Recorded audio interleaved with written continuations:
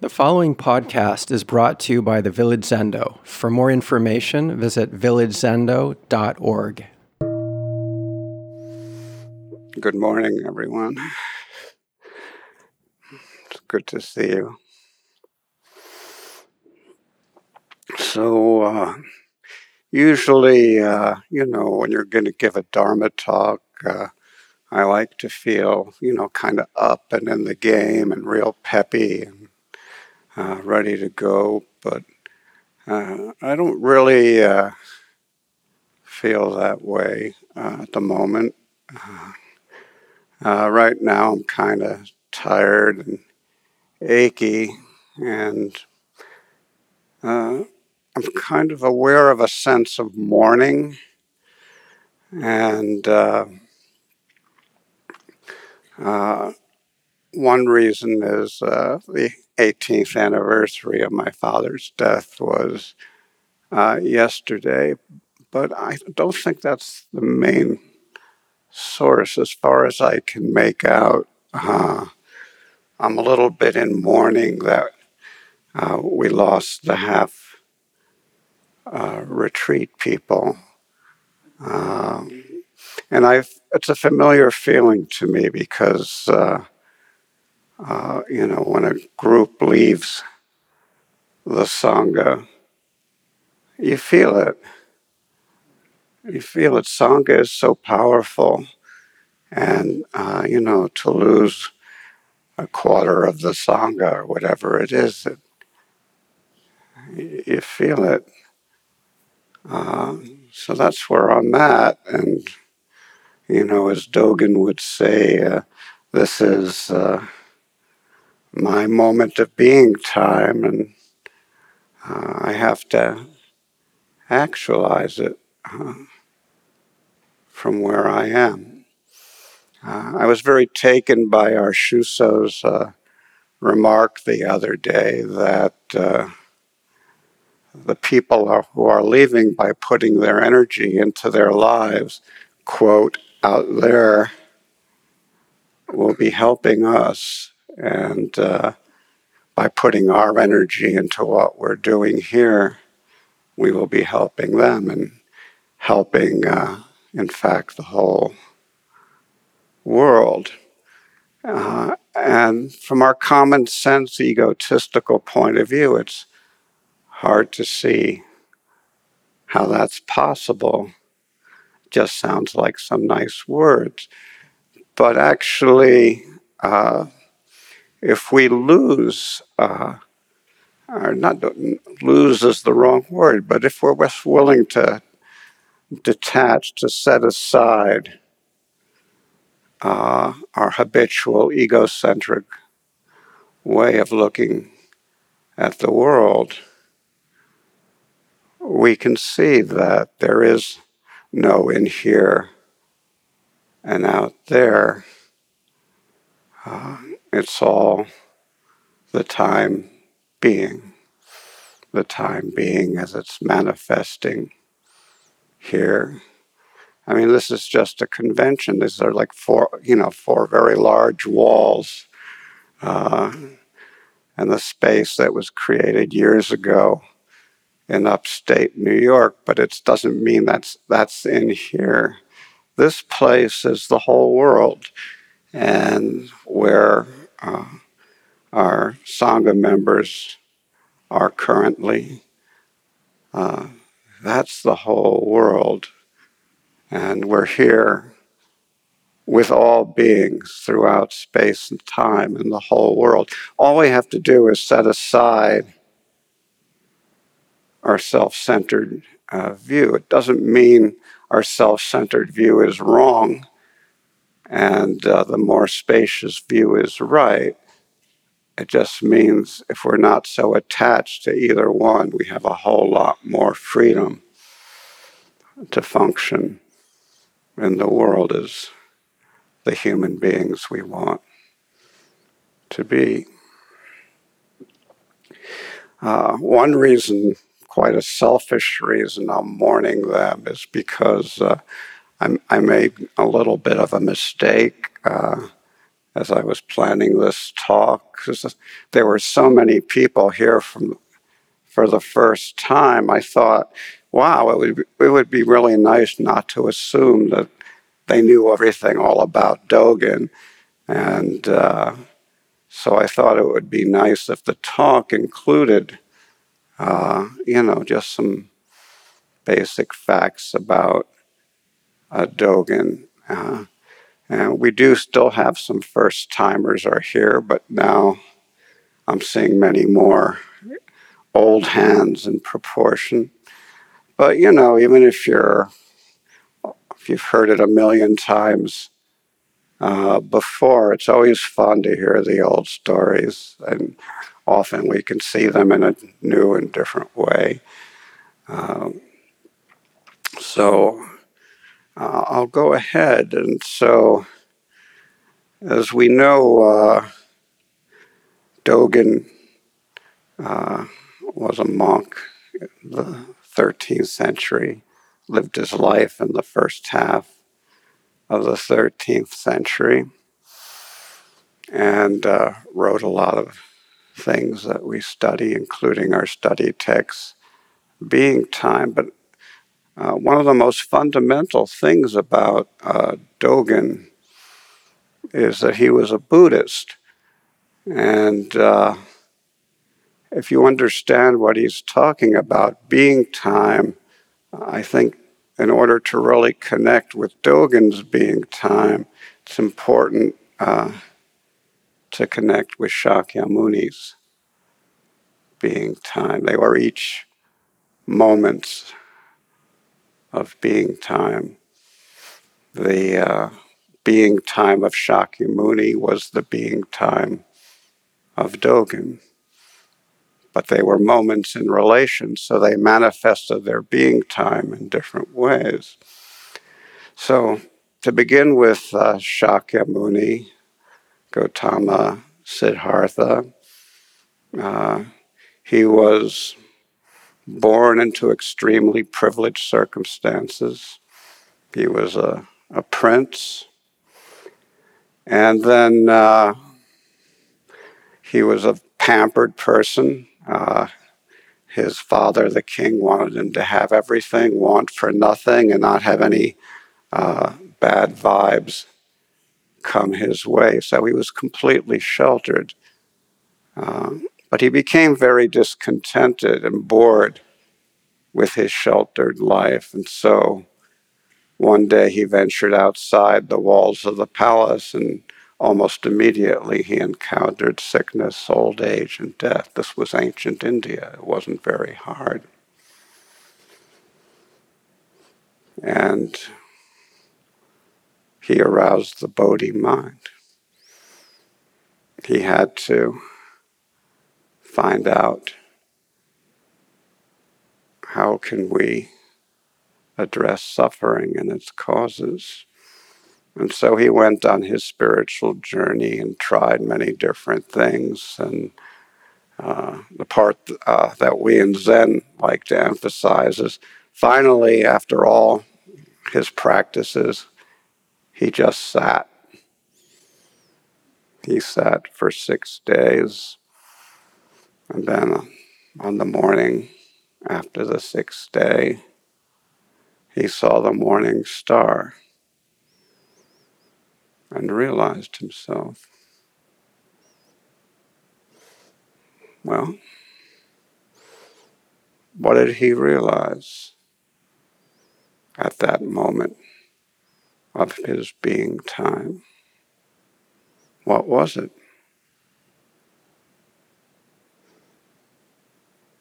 Now, Dogen, some similar, some different, he also was born into extremely privileged circumstances, and also at a very young age, his mother died. He was maybe 7 or 8 years old. And he saw the incense rising, not the incense, the smoke from her funeral pyre rising. And he asked himself, where has my mother gone? Where is she? So he raised the Bodhi mind, studying first Shingon Buddhism, and then when that failed to address his deep questions, he started studying Zen. And when the Zen that was available in Japan didn't answer his questions, he went to China and visited lots of monasteries in China and didn't find what he was looking for. But finally, he encountered his true teacher, Ru Jing. And so he was sitting deep into the night in that Sangha. Maybe they were having a session like this one. And Ru Jing saw that there were some monks who were asleep, and so he took off his slipper and hit one of them. And he said, Zen is not about sleeping. It's about dropping body and mind. And Dogen had a realization. What did he realize in his moment of being time? Was it the same or was it different than what Shakyamuni realized when he saw the morning star? So now from this sublime to the ridiculous, there was another young man born in privileged circumstances. His name at the time was Randall. And he was also very fortunate to be born in very prosperous times when technology and medical advances had made it possible to go quite some time in life without encountering major suffering if you were among the privileged. And so his suffering, his first major suffering was when he was 25, and his grandparents were even still alive, but he had his first really bad romantic breakup. And so he was moping around the apartment, and his roommate handed him a book and said, read this will make you feel better. And the book was The Way of Zen by Alan Watts. So he took a look at it, and I don't know, maybe in the second or third chapter, he encountered his first koan. And actually, just by one of those crazy coincidences, it was a koan that embodied what Dogen is talking about in his essay, Being Time. And it went like this. Master Matsu and Pei Chang were walking along the river when some wild ducks flew overhead. Matsu pointed and said, "What's that?" Pai Chang said, "Wild ducks." Matsu said, "Where have they gone?" Pai Chang said, "They've flown away." Matsu grabbed Pai Chang's nose, gave it a twist, and Pai Chang cried out in pain, and Matsu said, "When have they ever flown away?"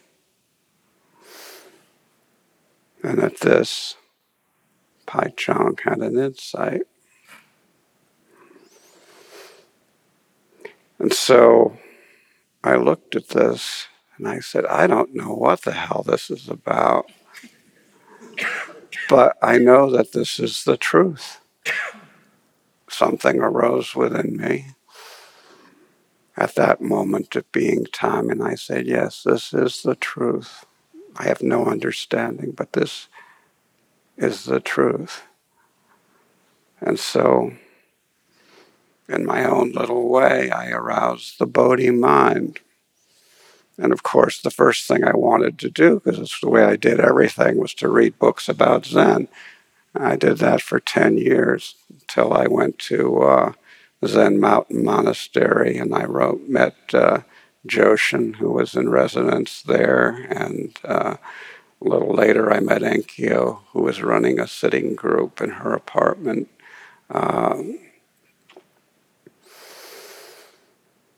So that was my moment of being time. I want to go back to that koan for a minute because it really expresses in a very funny way exactly what Dogen is talking about. So the day after the nose twisting incident,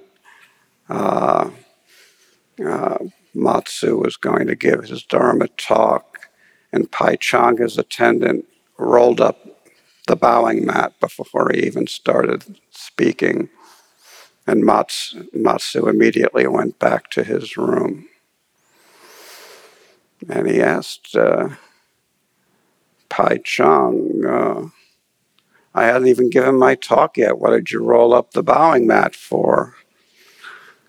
And Pai Chang said, yesterday you were kind enough to twist my nose, and it really hurt, Master. And Matsu said, what did you see at that time? Pai Chang said, my nose doesn't hurt now. Matsu said, you have thoroughly understood the affair of today. You have, to paraphrase, you have truly understood this moment of being time. And Pai Chang went back to his room and started crying. And one of his fellow attendants said, well, what are you crying for? Pai Chang said, go ask the master. The attendant went to Matsu, and Matsu said, go ask Pai Chang. Typical Zen, right?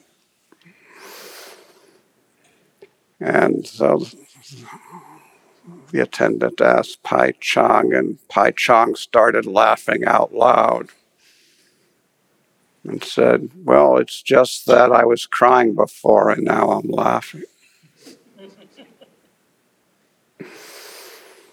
Vigorously abiding in each moment of being time. So in some translations it's called being time. In others it's called the time being. And I think both translations are very helpful because they point to different aspects of the experience. So the awakening moments that we hear about in these stories,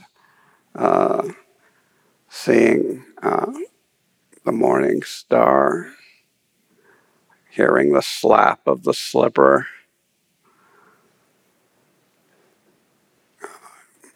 that you can sort of label as the time being. As Dogen says, the self set out an array, which is the form of the entire world. Just this moment as it is right now. Very still, very peaceful, seemingly nothing to do, nowhere to go.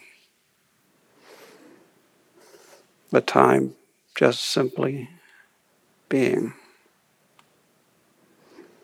But there's another side, of course, and the other side is being time. And what Dogen is telling us in this essay is the time being and being time are not two different things. So, being time, that beautiful still moment vanishes as soon as it arises, and it's the next moment, because the nature of time is to flow. Shakyamuni asked God, what am I going to do? How can I help people with what I've just seen? And he spent the next 40 years walking the hot and dusty roads of India, trying to show people the way, which is basically that they already were the way, just as they were. Dogen went back to Japan, and being time, he floated around like duckweed for a while, and finally built a monastery. Did a good deal of the work, construction work himself, hauling rocks and stuff, being time. He calls this, in another essay, actualizing the fundamental point, or in this one, actualizing the whole world with the whole world. So when the self is set forth in array as the entire world, the whole world comes forth, and it becomes possible to actualize the entire world exactly from where you are. It becomes possible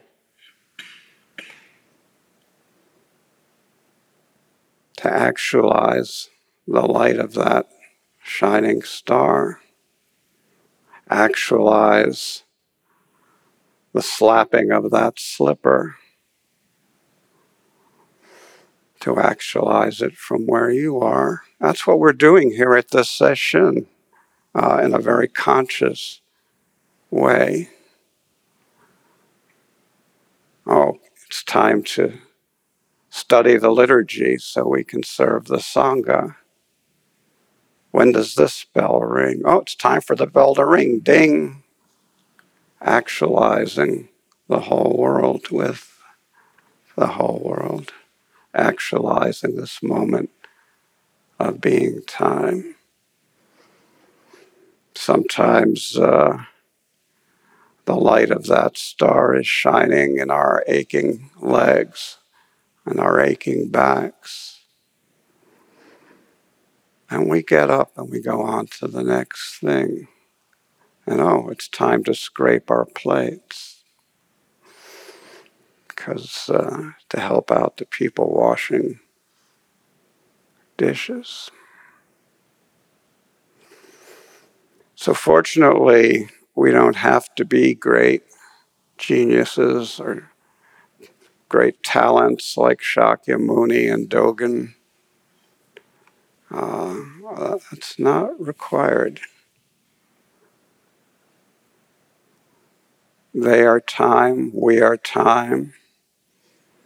Trees, grass, birds are time. Each actualizing the whole world with the whole world. If we're there to see the shining of that star in our supposedly ordained, mundane and ordinary lives. Truly,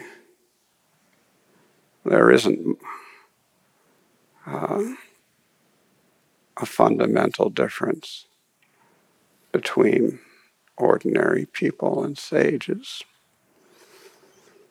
Master Wansong wrote, the philosopher's stone turns iron into gold.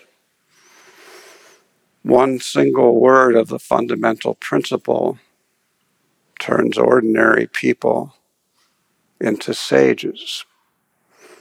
If you realize that iron and gold are not two, and that sage and ordinary are not fundamentally different, then after all, you won't need it. But tell me, what is that one touch? What is the one touch of this moment? It's not a star now. It's not a slipper slapping now. What is the one touch right at this moment? That was the introduction to a short little koan that I'd like to leave you with. Master Luoshan asked Ganto,